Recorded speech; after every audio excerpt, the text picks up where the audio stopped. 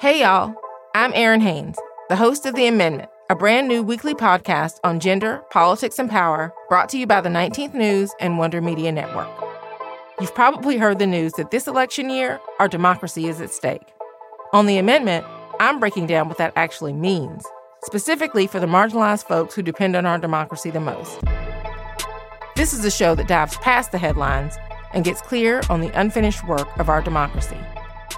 Listen to The Amendment now, wherever you get your podcasts. I summed it up by asking him this question where he said, don't you think that needing to say goodbye to a child will make dying even more painful? And he said, wouldn't it be great if it did make it harder? And taking care of Paul was the worst thing I've ever had to do, and also the best. I've really learned from my daughter the way that grief can mix together with happiness. When we approach suffering together, when we choose not to hide from it, our lives don't diminish, they expand. Is this painful work for you? Welcome, everyone. I'm Aisha Sasay, and you're listening to The Accidental Activist, the show where we discover the sparks that unexpectedly ignite people's passion to change the world. My guest today is Dr. Lucy Kalanithi. Lucy is a clinical associate professor of medicine at Stanford University, as well as a leading voice in the fight to change the way we handle end-of-life care. And she's also the host of the podcast Gravity. I first encountered Lucy within the pages of her dying husband's haunting memoir, When Breath Becomes Air. The New York Times bestseller left me weeping and profoundly altered by Paul Kalanithi's story of dying with graceful acceptance. So when I heard that Lucy had become an activist committed to improving end-of-life care, I was determined to get her on the show, in the hope of gaining some understanding of why she would choose to harness her own experiences, one so personal and painful, to try to bring about change in the lives of others. I also went into this conversation wondering whether, in fact, this kind of grief-fueled activism might be harmful to one's emotional well-being. Having now spent some time with Lucy, I can honestly say our conversation is amongst the most emotionally and intellectually impactful ones I've ever had. To have experienced the loss of a loved one and the accompanying grief is to know how it can be all-consuming. But as Lucy's journey shows, one can lay that pain down as a pathway towards making a difference. I hope this episode is as meaningful for you as it was for me.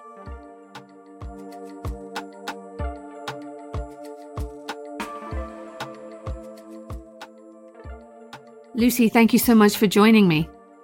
Thanks for having me. This has been, quite a time, as you well know, well over a year of huge disruption, dislocation, upheaval. This pandemic has just upended much of life for all of us, really, wherever you are in the world. And I'm wondering right now, what's bringing you joy? Oh, wow. Let me think about it for a second. I think about joy. I think there's sort of like different layers of wondrous things in our lives, right? Like there's meaning, which is super deep. And then when I think about joy, I think about it as like really present focused, like something that is just like filling up a moment. And the first thing that comes to mind actually is watching my daughter interact with our cat. We have this cat whose name is Birdie Bird, and she's a black cat, and she's sort of spooky, but she's also really friendly, and she's almost like an attachment figure for my daughter. They're in love with each other, and they sleep together, and my daughter, who's 6, draws tons of portraits of Birdie and just is really into Birdie. And I think I'm seeing joy through my daughter's eyes. Just loving this cat and thinking about this cat. And then I feel so guilty because, there's all the like cat lady stereotypes. And I feel like I'm creating a cat lady by having this cat with my daughter. And so, but she's just going to have to be a cat lady. I think it's just fine. There's love in there, and that's all that matters. Mm-hmm. I think about joy a lot, and it's something that I talk about a great deal, because I feel that, especially now in the midst of everything I referenced, joy is very much the way I see it, and I'm very interested in getting your perspective on this, that joy very much is a choice, that there has to be an intentional element to choosing joy, even in the midst of upheaval, grief, and huge disruption. And I wonder how you see it.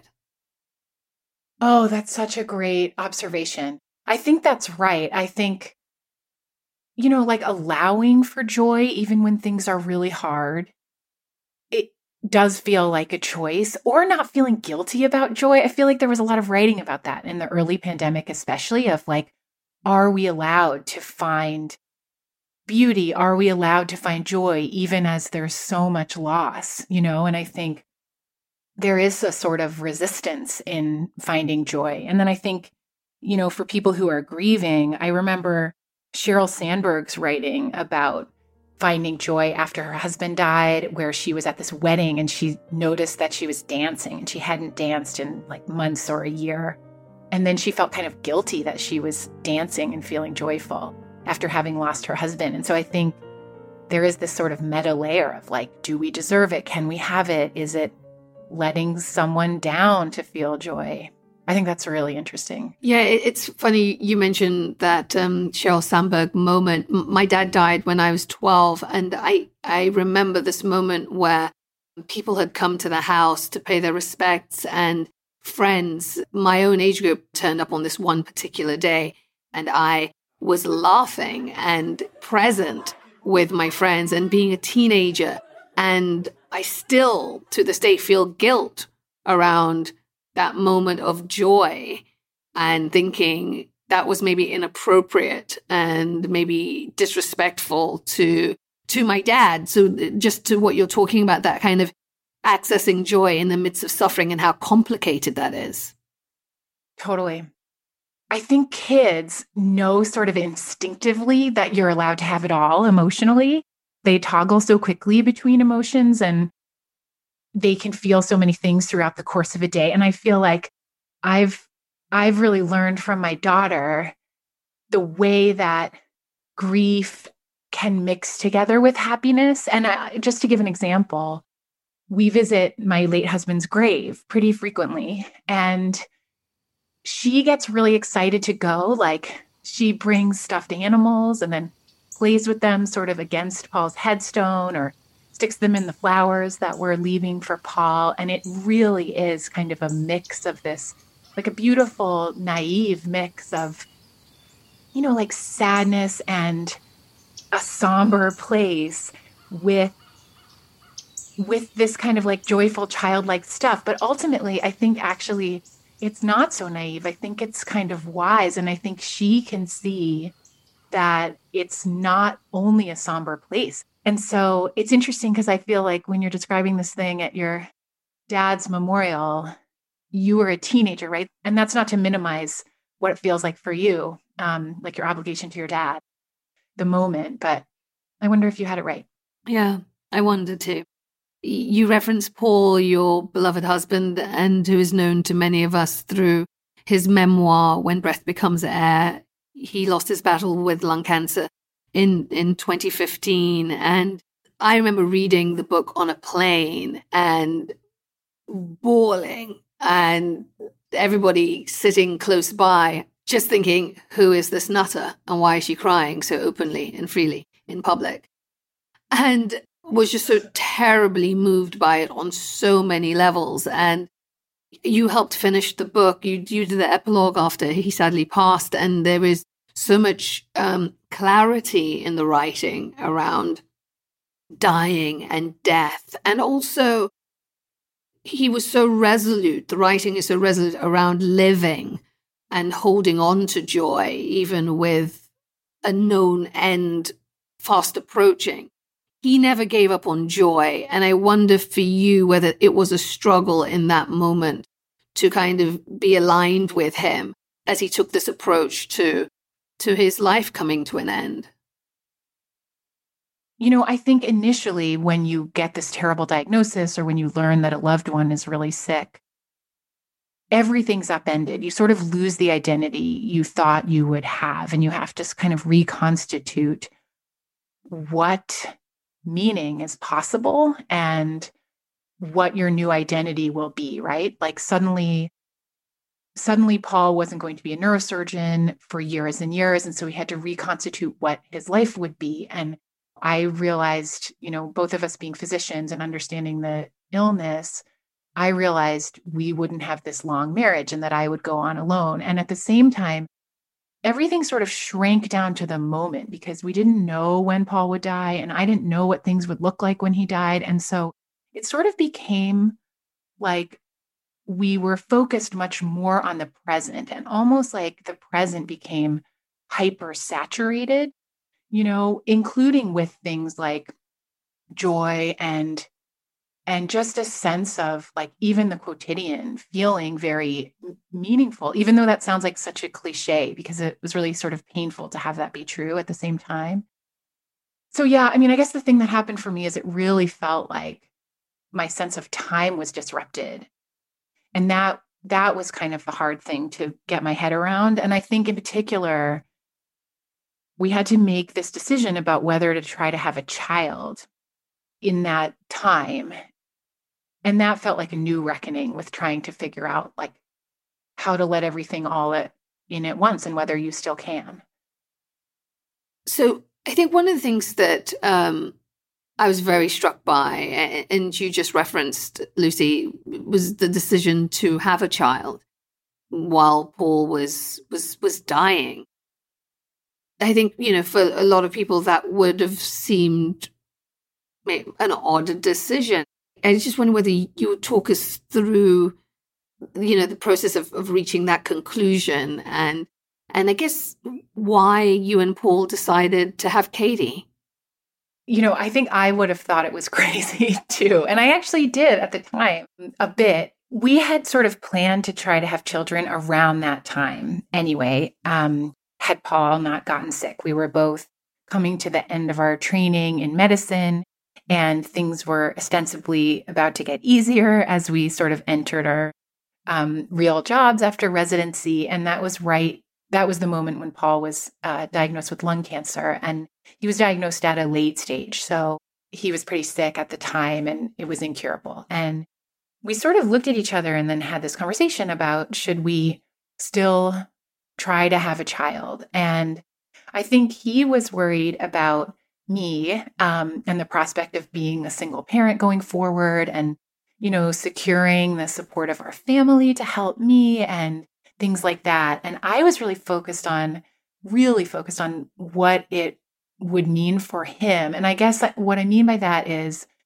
I got nervous that it would either, take away from time that he and I had together potentially, or certainly that it would just be really existentially or emotionally hard. And sort of I summed it up by asking him this question where he said, don't you think that needing to say goodbye to a child will make dying even more painful for you? And his answer really astounded me and sort of cinched the whole thing. And he said, wouldn't it be great if it did make it harder? And it just was really illuminating about, nobody decides to have a child because it's going to make their life easier. And that's just like not what the deal is with that. And I think this sort of sense of, in a lot of ways, accepting something really beautiful and meaningful does come with accepting pain or hardship, and feel like even as you're dying, your life is expanding and love is expanding and possibility is expanding. I think he really embraced that. And I think of that question all the time. Wouldn't it be great if it did? I think of it all the time. Yeah. Yeah. It's deeply profound. So Paul so wonderfully was able to accept his prognosis and with that say, let's have a child. But for a lot of people, they can't reach that point of acceptance because acceptance for them means surrendering and in some ways losing hope. And I just wonder how you've navigated that or how you think about that, being faced with a terminal illness and having to accept it and that not seeming like surrendering. Yeah, totally. So I think of a couple of different things. In that battle metaphor, thinking about cancer and the fight against cancer, I think there certainly is that really common narrative about you are fighting to live as long as possible. And so that's important. But I also think there's many, many layers of things that people are also fighting for. Like they're striving for their family to be okay. A huge one, I think, is fighting to forge some kind of new meaning or purpose, because I think that is immensely sustaining to feel a sense of purpose, even when time is short. I really like this quote by Nietzsche, who said, "He who has a why to live can bear almost any how." And I feel like if you can uncover that why for yourself, that is a real victory, And then I think, to me, that struggle for acceptance, like to get your head around your own finitude or your own place in a fabric of humanity, whether or not you are alive forever or for a longer time or not, is a really big deal. I think there is a victory in that too. And, like an intellectual, philosophical, emotional, special place that you get to when you're really considering those big questions in your life. And in a way, they're so much harder to consider when your time really is short. And so I think Paul thought about a struggle, but not necessarily the classic cancer battle that's focused specifically around treatment. I think that there actually is meaning itself in the struggle to find acceptance of suffering. Yeah. And I guess learning to incorporate suffering and figuring out what to do with it. And some of that involves not fighting it. I find that deeply affecting because it's well known about me that my mother had a catastrophic stroke and has been hospitalized for almost 5 years now. And it has left her completely incapacitated. And it has been a struggle which I endure every day to find that place of acceptance. Yet at the same time, I have derived a lot of meaning from the ongoing struggle. And it has expanded my idea of what it means to be alive and what it is to live fully. So what you said there I found deeply impactful. But I don't know whether your clarity of thought, how much of that is informed by the fact you're a physician? Such a good question. I think about that a lot. There are a lot of barriers to acceptance, right? And one of them is just these really strong emotions. Obviously, sadness is one of them, but anxiety is one, and anger is really huge. And I think, I don't know, there's sort of a peeling away of these layers of narrative that can obstruct acceptance. And maybe acceptance isn't even the goal for a lot of people, or nor, maybe should it be. Depends on the type of suffering. But I feel like one thing that I didn't have to go through as much as I might have expected was this sense of thinking that what was happening to Paul or me was unfair, because I think that can be such an obstacle to acceptance. And I think for me, that came from being a physician. I feel like I've seen so many instances in which, so to speak, bad things happen to good people, which is almost everyone. And so I felt like when Paul got sick, it didn't feel so much like, how could this happen to us or why us? It felt almost like, oh, it happens to be our turn now. And, I wouldn't have expected it, but like today it's us. So I did feel like I sort of slipped past the anger about it being unfair, just from having seen so many other families go through similar things. I often say it's just our journey. That's what I say, because a lot of people say, how could this happen to her, in reference to my mother, and this is just so unfair, because she was a public figure in Sierra Leone, where we're from. So a lot of people have a lot of strong feelings about it. And I just say, it's our journey. Did you say that right away? I think, again, the thing that I find really interesting about the clarity of thought that Paul had and that you have expressed and in the writings, is that my mother was was also very clear-eyed. She never saw a stroke coming, but she always spoke with a very pragmatic view about death and dying, and was very at peace with it. But for her, it comes from a place of religious faith, as opposed to maybe influenced by being, medical training. And I think I have taken that on and just reframed it in my life as it's our journey. It's so interesting. That's so interesting to have this almost sort of instant acceptance. Yeah. That makes sense to me too.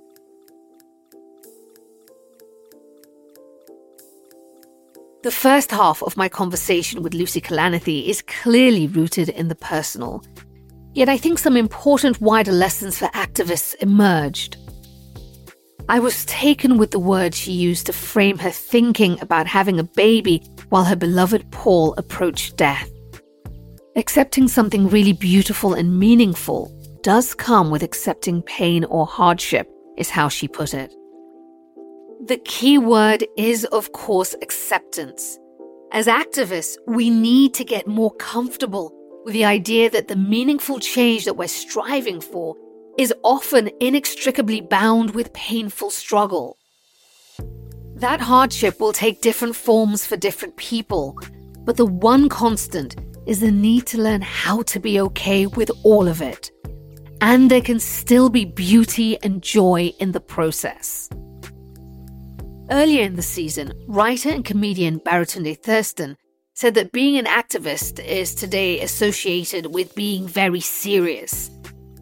In my mind, I picture that as living on just one note, a subdued, somewhat joy-free life. But after listening to Lucy describe how children move through the world, I'm more convinced than ever that even while we're tackling hard, serious, and painful issues as we fight for change, we are allowed to have it all emotionally. I'm leaving you with a lot to think about as we go to break. We'll be right back.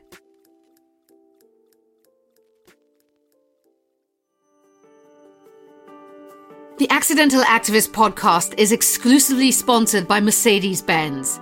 Throughout this season, I've talked to a lot of women fighting for change, inspiring others to see a better path forward. So I wanted to tell you about another woman who was driven by a singular desire to challenge societal norms and change the world. Her name is Bertha Benz, and back in 1888, when her husband Carl Benz didn't think his motor car invention was ready, Bertha decided to take matters into her own hands. Getting behind the wheel, she embarked on a road trip to introduce the world to the first ever automobile. Conditions weren't great. She even pushed the vehicle herself when it ran out of fuel. But she knew people needed to see this technological advancement to believe it, and she was right. Bertha's vision and courage revolutionized the automotive industry and sparked the beginning of the Mercedes-Benz legacy. You know, I wish I could invite Bertha on this show, because I think the way she lived her life was as an activist, whether she knew it or not. So hats off to you, Bertha, and your spirit lives on as Mercedes-Benz continues to be a proud supporter of those who take action and drive change. Hey listeners, Aisha here. If you like this show, you should check out In Case You Missed It, Slate's podcast about internet culture. It's a show for people who have a healthy relationship with the internet, made by people who really, really don't. It's hosted by Slate, Madison Malone Kircher, and Rachel Hampton. Twice a week, They'll explore what's trending at the top of your feeds, investigate the ghosts of the internet past, and help you sound like the smartest person in your group chat. Episodes drop every Wednesday and Saturday. Search ICYMI wherever you get your podcasts.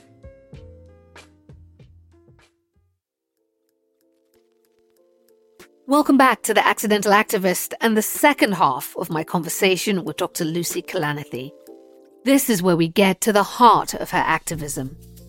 As you'll discover, it was the unexpected shift of moving from physician to the caregiver of a dying loved one that sparked her understanding of the urgent need to reform many of the end-of-life care practices that our society has come to accept. As we spoke, Lucy brought alive the power of storytelling to effect change in our world. She's another reminder to all activists that it isn't data and reams of statistics that move people, but rather the story you tell and how you make them feel. Let's face it, the story Lucy tells is as personal as it gets. Over and over again, she shares her pain with audiences with a singular mission in mind: for us to do better for our dying loved ones and ourselves. This is some of the most selfless and humane work an activist can do. I do wonder what you learned from going from Paul being a physician to a patient. How did that change you? I guess a couple of different things. I think, one thing that I felt sort of humble about afterwards, having been a doctor, I just described how I felt connected to the experience by having watched my patients go through it. But at the same time, I don't think I had quite realized how totally disorienting it would be to have this sudden diagnosis of serious illness. And even in a way, apart from how hard it is to get your head around limited time or your mortality, I think I hadn't quite realized until that moment how much of our identities is tied up in a conception of our future selves, who we plan to become and what we think we'll have. And in Paul's writing, he described this moment where he gets the cancer diagnosis and he felt like the future evaporated. And it's sort of like he's the same person he was 5 minutes ago. And at the same time, he's a completely different person because his future is now so uncertain. And I think even if you haven't explicitly articulated it to yourself, you do have this supposition about the existence of a future that you're sort of walking toward or into. And so I think that disorientation was a big part of the experience. The one other thing that I think about a lot as a physician and had before and do now is sort of this need in medical care for us as patients or physicians to match up the types of treatments we're getting with who we are and what we want out of our lives. And I've heard you say that before, and it was top of mind to ask you to break that down. I guess I'll just give a couple examples. Well, so here's one. When Paul first got sick, there were a couple of different chemotherapy choices, and they had different side effects.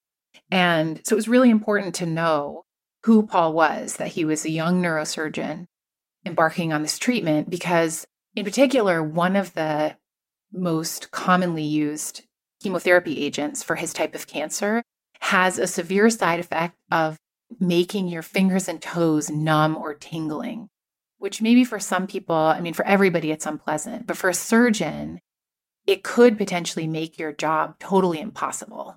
And so taking into account Paul's identity as a surgeon and work as a surgeon and holding open any space or possibility for him to return to that even while sick sort of closed the door to this one particular treatment. And it was worth it to close the door on that. So that's one example. And I think, in medicine, it seems like there's a clear path in many cases, but in so much of medicine, there are choices. And, even in something as simple as like choosing whether or not to get a radical mastectomy if you need it, or choosing whether to get a joint replacement and go through that surgery and rehab or not, depends on your identity. Like, does mobility matter more to you, or does pain matter more?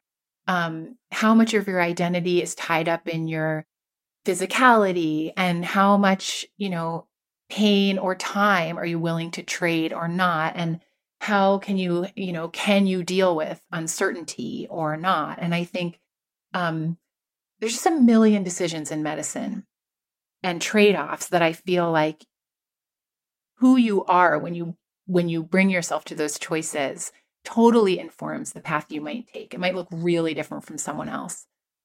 You've spoken a lot about an advance directive and how having a lot down on paper can help guide people into making the right decisions. Talk to me about that, how you've said and why you believe an advance directive is an act of love. And for those who don't even know what it is, can you explain how that plays into the decisions one makes when choosing care and making some critical life choices when facing end of life? Yeah, sure. So advanced directives are one of those places in medicine where something that seems wonky and boring is actually potentially really soulful and human, and actually necessarily so. So an advanced directive is basically a document, usually with two different big foci. One is it usually names a healthcare proxy. So if someone were so ill that they couldn't speak for themselves, here's who I would name to speak for me, to answer questions, to make decisions, to try to say what they think I would say if I could communicate. So that's one. And that's like someone who's really ill, or someone who has a stroke, or someone who's in a car crash. If you might be incapacitated, who would speak for you? And then there's another piece that says, do you give that person the right to refuse medical care on your behalf? And in particular, to refuse intensive interventions if you were very ill. Those two things came out of the patient autonomy movement to say, you do have the right to refuse medical care, and if needed, you can appoint someone who has the right to refuse medical care for you. So that's what those two things are. And then there's this kind of subpart of the document that tries to give an indication of how intensive would you want your medical treatments to be, depending on how sick you are. So at the end of life, would you want to be on all versions of mechanical life support? Would you actually want to try to avoid that? Just a bit of a sense of what you would want. And a lot of people sort of make a choice like that depending on whether they have a lot of other underlying illnesses or whether they're young or elderly.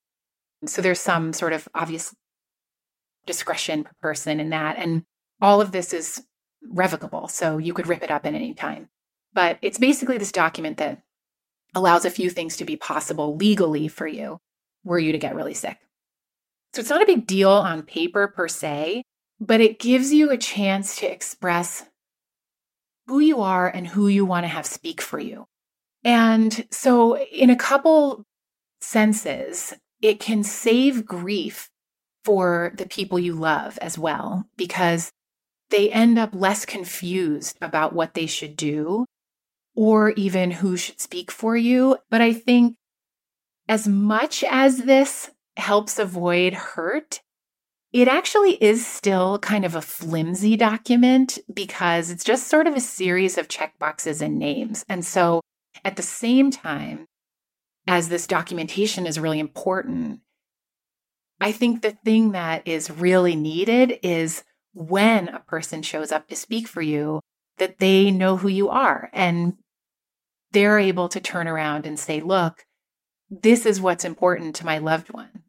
And so you've taken the issue of the advance directive and several other elements and really taken them on as things that need to be improved or to expand the conversation around them. Can you talk about the activism that has been born out of your loss and your mission now? My activism it sort of centers around a couple of different things. And for me, it essentially centers around making the healthcare system or life for people with serious illness and the people who love them more human and humane, and centering around quality of life for people with serious illness and the people who take care of them. And for me, the areas that I find most exciting as a doctor within medicine are places where, well, maybe I'll just say my background in medicine is as a primary care doctor, and actually in thinking about healthcare costs, like monetary costs, how much money do we spend in GDP on healthcare, and how do we save money in healthcare? But essentially, the places that I'm most interested in are places where the moral case for improving our health system meets up with the business case for improving our health system. And so for me, I'm most interested in end-of-life care and serious illness, in caregiving and family caregivers, and in clinician wellness, and sort of a burnout epidemic among clinicians. And so that's where I've sort of landed. I used to approach this also more as a researcher, an academic, and now I have sort of a public storytelling component. Just having realized through Paul's book, and then just through paying attention, to how things work in politics, to how things work in the media, to how change comes about, thinking about how important storytelling is. What are the roadblocks that you face in this battle to overcome, or certainly reduce physician burnout, and to improve end-of-life costs and the care given to caregivers? I think the hardest one is thinking about end-of-life care in America. And I think something like a quarter of people at the end of life experience either sort of excessive or unwanted medical care. Like they die in the hospital and their family says they actually wish they had died at home, or they die in an intensive care unit, or they have CPR done to them and actually that didn't fit with what they had envisioned for the way their life would end, for example. But it's really hard to anticipate those things in advance. And it's also really scary or even stigmatized to talk about them or plan for them. And just not fun, right? Like, how could that not fall to the bottom of your to-do list? And so I think, but then, what's been so interesting is that when Paul's book was just coming out, I remember asking his agent and saying, like, do you think anyone's going to read this book? And she said, I don't know. It's written by a man who just died, and it's about dying and mortality. And then, so many people read it and wanted to talk about it and were moved by it. And so actually, I think those two things are true at the same time, that it's really scary and we don't want to think about it and talk about it. And that we also realize that meaning and connection to each other is so important to us, and that even when you're dying, you're alive, and you're alive and a living person all the way till the end. And so how can that be as meaningful and wonderful as possible? And so I think some of this just has to do with framing and storytelling. And then some of it also just has to do with knowledge.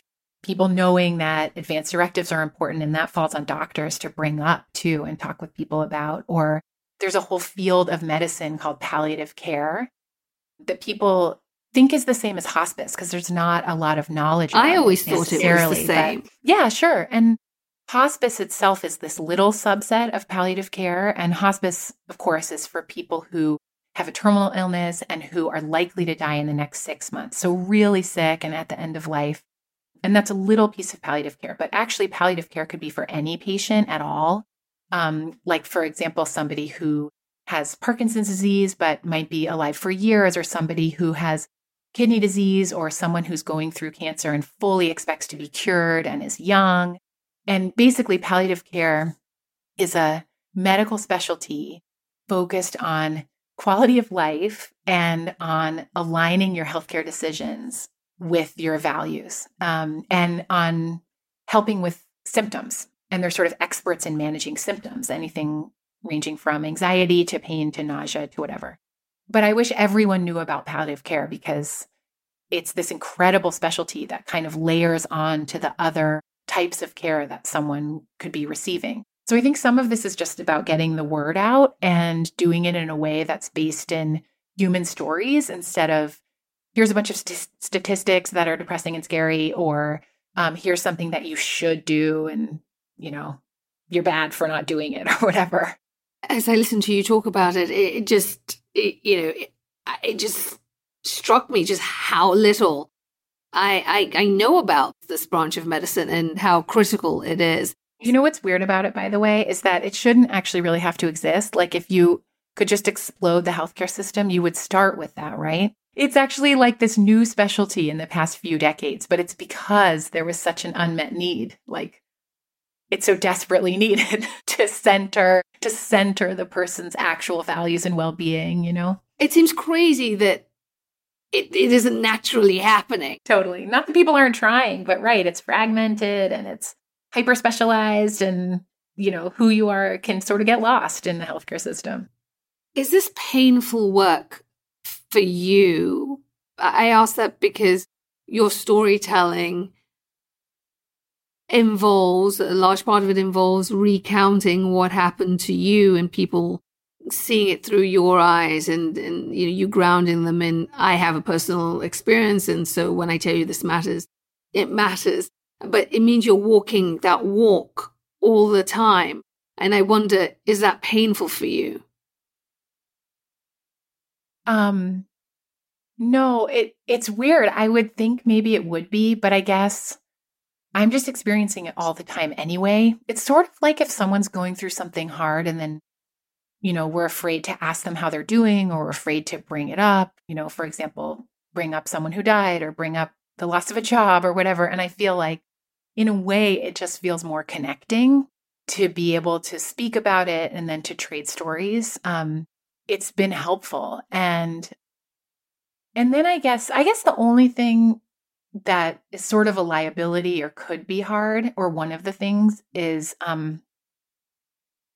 feeling like I'm stuck in telling the same story. But I think I'm just sort of attuned to that and feel like, when Paul first died and then I was doing a book tour for Paul, I talked all about Paul, of course, because I was doing this book tour on behalf of him. But then people started to ask me questions about grief. And then, grief and bereavement and grieving became part of the story. And then now, like my parenting Katie moving forward and relating to loss and to Paul through her eyes and in helping her understand her relationship to the world is part of it. And I even fell in love after Paul died, and then fell out of love after Paul died. And that story was sort of part of it too. Like, how do you navigate living into a new future while also holding on to the parts of the past that are really important? As this episode goes to air, millions of people here in the United States and around the world have lost their battle with COVID, leaving countless more struggling with the weight of grief and loss. I normally ask each guest to leave us with advice that we can use as we make our way through life as activists. But with Lucy, I felt we needed her wisdom to deal with something far more elemental. For people who are listening to this conversation, who are in the midst of grief and navigating the new terrain of bereavement in their lives, I think what's so important is to give people tools or point them in places where they can get what they need. And so I ask you this question for you.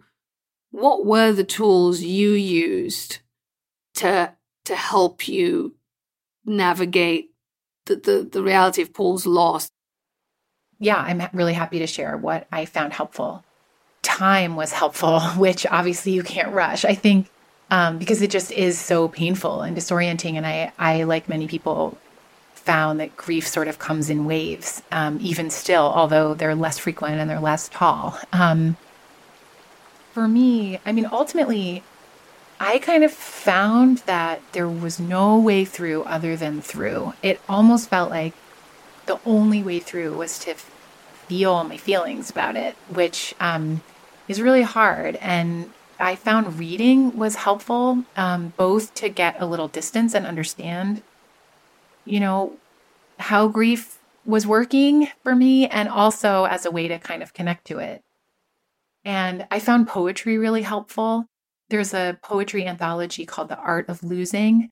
The editor is Kevin Young, I think, that is really beautiful across time, all kinds of different poets that I really liked. And I liked a book called Grieving Mindfully by Samit Kumar. And it's sort of like really challenging. It's a very like Buddhist, full of acceptance type of book, which actually I found challenging initially. But it was really instructive. And then there's a kind of really practical series of books on grief by Alan Wolfelt that are, I think the one I read was called something like 100 Practical Things to Do After Your Spouse Dies. And it was really helpful to sort of like, here's some ways to help commemorate somebody, here's some ways to help cope. And because initially it's just like nuts and bolts in a way. And then there's a website platform called Modern Loss. And they've also turned it into an edited book of essays. And I really liked that too, because Modern Loss as a community and a forum, it just shows how many ways there are to grieve. And then I do find mindfulness meditation really helpful, like just a bite-sized amount, like 5 or 10 minutes every other day, really changes your brain in what the research shows. And so that and exercising and trying to sleep and trying to eat regular meals, like all the basics I would tell a patient that are not rocket science, but when you're first grieving, they feel hard. I think those are really helpful too, just to make sure you are as solid as possible. Yeah. And I wonder, for those who have kids, obviously Katie never got to physically know her dad, but I'm sure he's very present for her as you take her to his graveside, and it's clear that he's not absent from her life. For parents who have lost a spouse and have kids, I'm just wondering whether there's anything you might say or anything that worked for you as you're raising Katie. Yeah, it's funny because I think I'm still learning this, because when Katie was 8 months old when Paul died, and she's just starting to be upset that she doesn't have a memory of him. Like we talk about how, like when she thinks about Paul, she sort of gets a warm, cozy feeling. And so we talk about how that is a memory. That's how she feels about Paul, which is how she felt as a baby, like being held by Paul. But at the same time, that is not a total consolation. And so I do think about how, like, in a way, Katie's walking into more pain as she gets awareness of what she's missing after sort of having come through this child version of like, well, things just are the way they are. And then I think she's sort of developing this meta awareness of actually needing to process it. And I imagine that'll continue through the years and be true when she's a teenager and be true when she's growing up and trying to figure this out for herself. So in a way, I'm sort of learning that over time, and I don't have all the answers yet.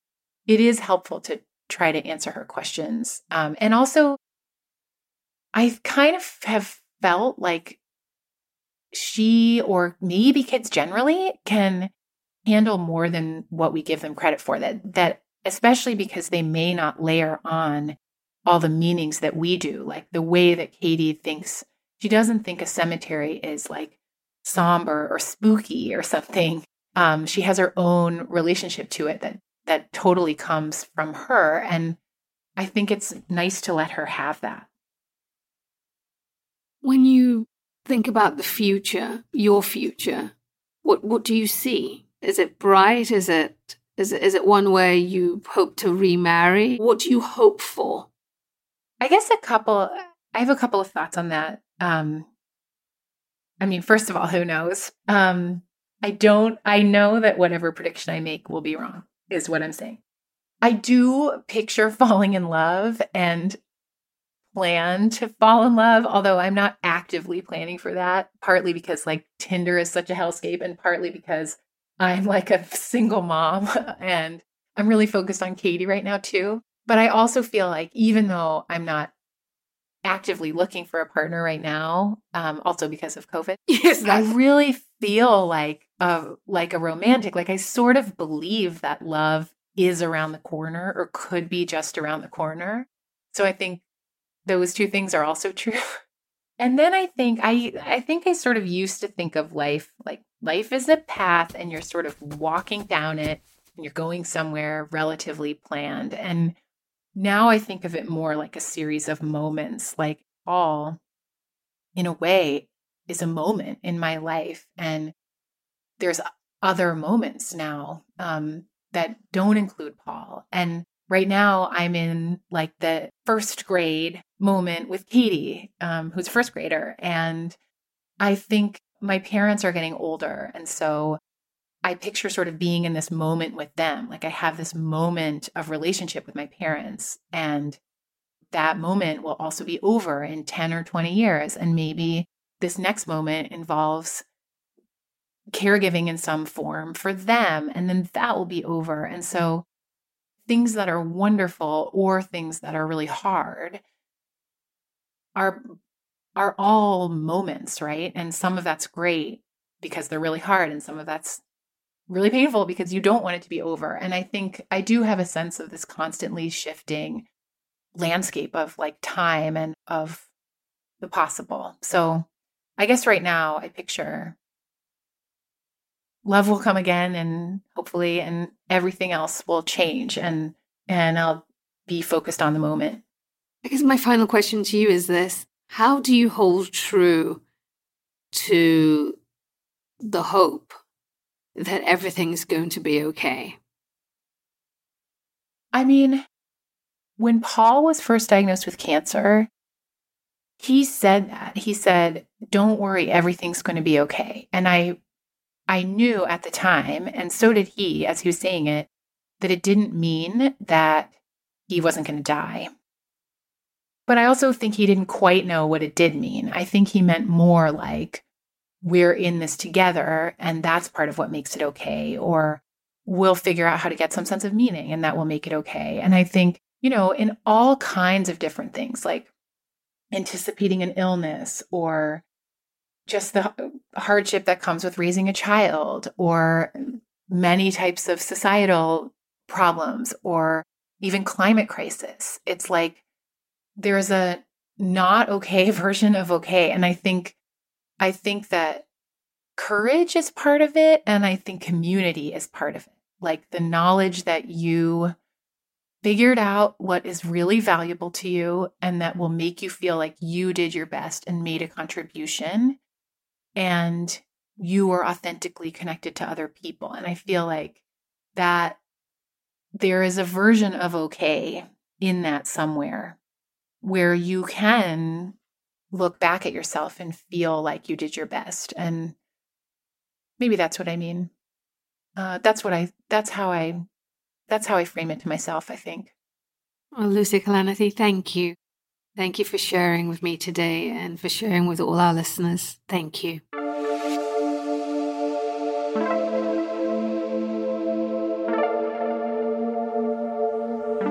Grief-fueled activism is soul-bearing and painful work done in the name of strangers. I find the way she embraces telling the story of Paul dying while allowing the story to expand and include the reality of her still living and growing deeply inspiring.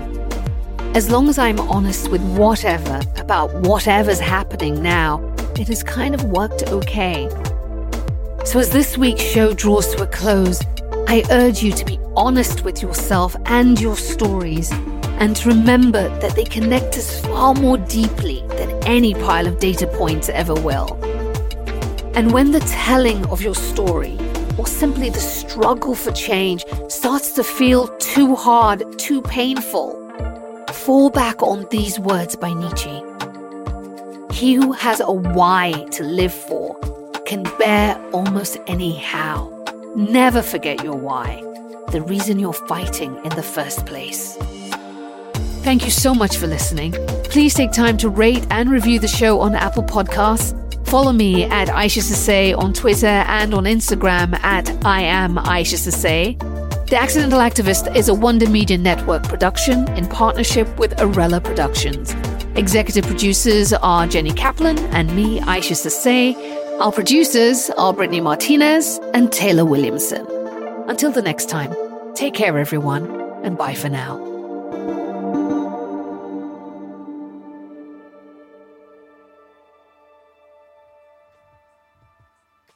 No matter who you are, young or old, famous or not. It's important to know we all have the power to make a difference, to be a world changer. All it takes is a belief that what you have to offer the world is meaningful, valuable, and powerful. It's something we explore throughout this series, so if you like what you're hearing, I want to recommend another show you might like. It's called Art of Power from our friends over at WBEZ Chicago. Every week, award-winning journalist Aarti Shahani has intimate, unexpected conversations with people on how they use their power to make meaningful change. Listen to guests like President Barack Obama, who discusses redefining what it means to be a man, and Allyson Felix, the most decorated Olympian in US track and field history, who talks about having to hide her pregnancy in a very painful and instructive journey. Each episode reveals insightful and candid conversations Aarti has with her guests, which is then synthesized into power lessons you can use in your daily life. From changing your career to starting an inspiring project, you'll be even more ready to take on your own big, bold goals. So check it out. Learn how your own voice, your own power can impact the world. Art of Power is out now and available wherever you get your podcasts.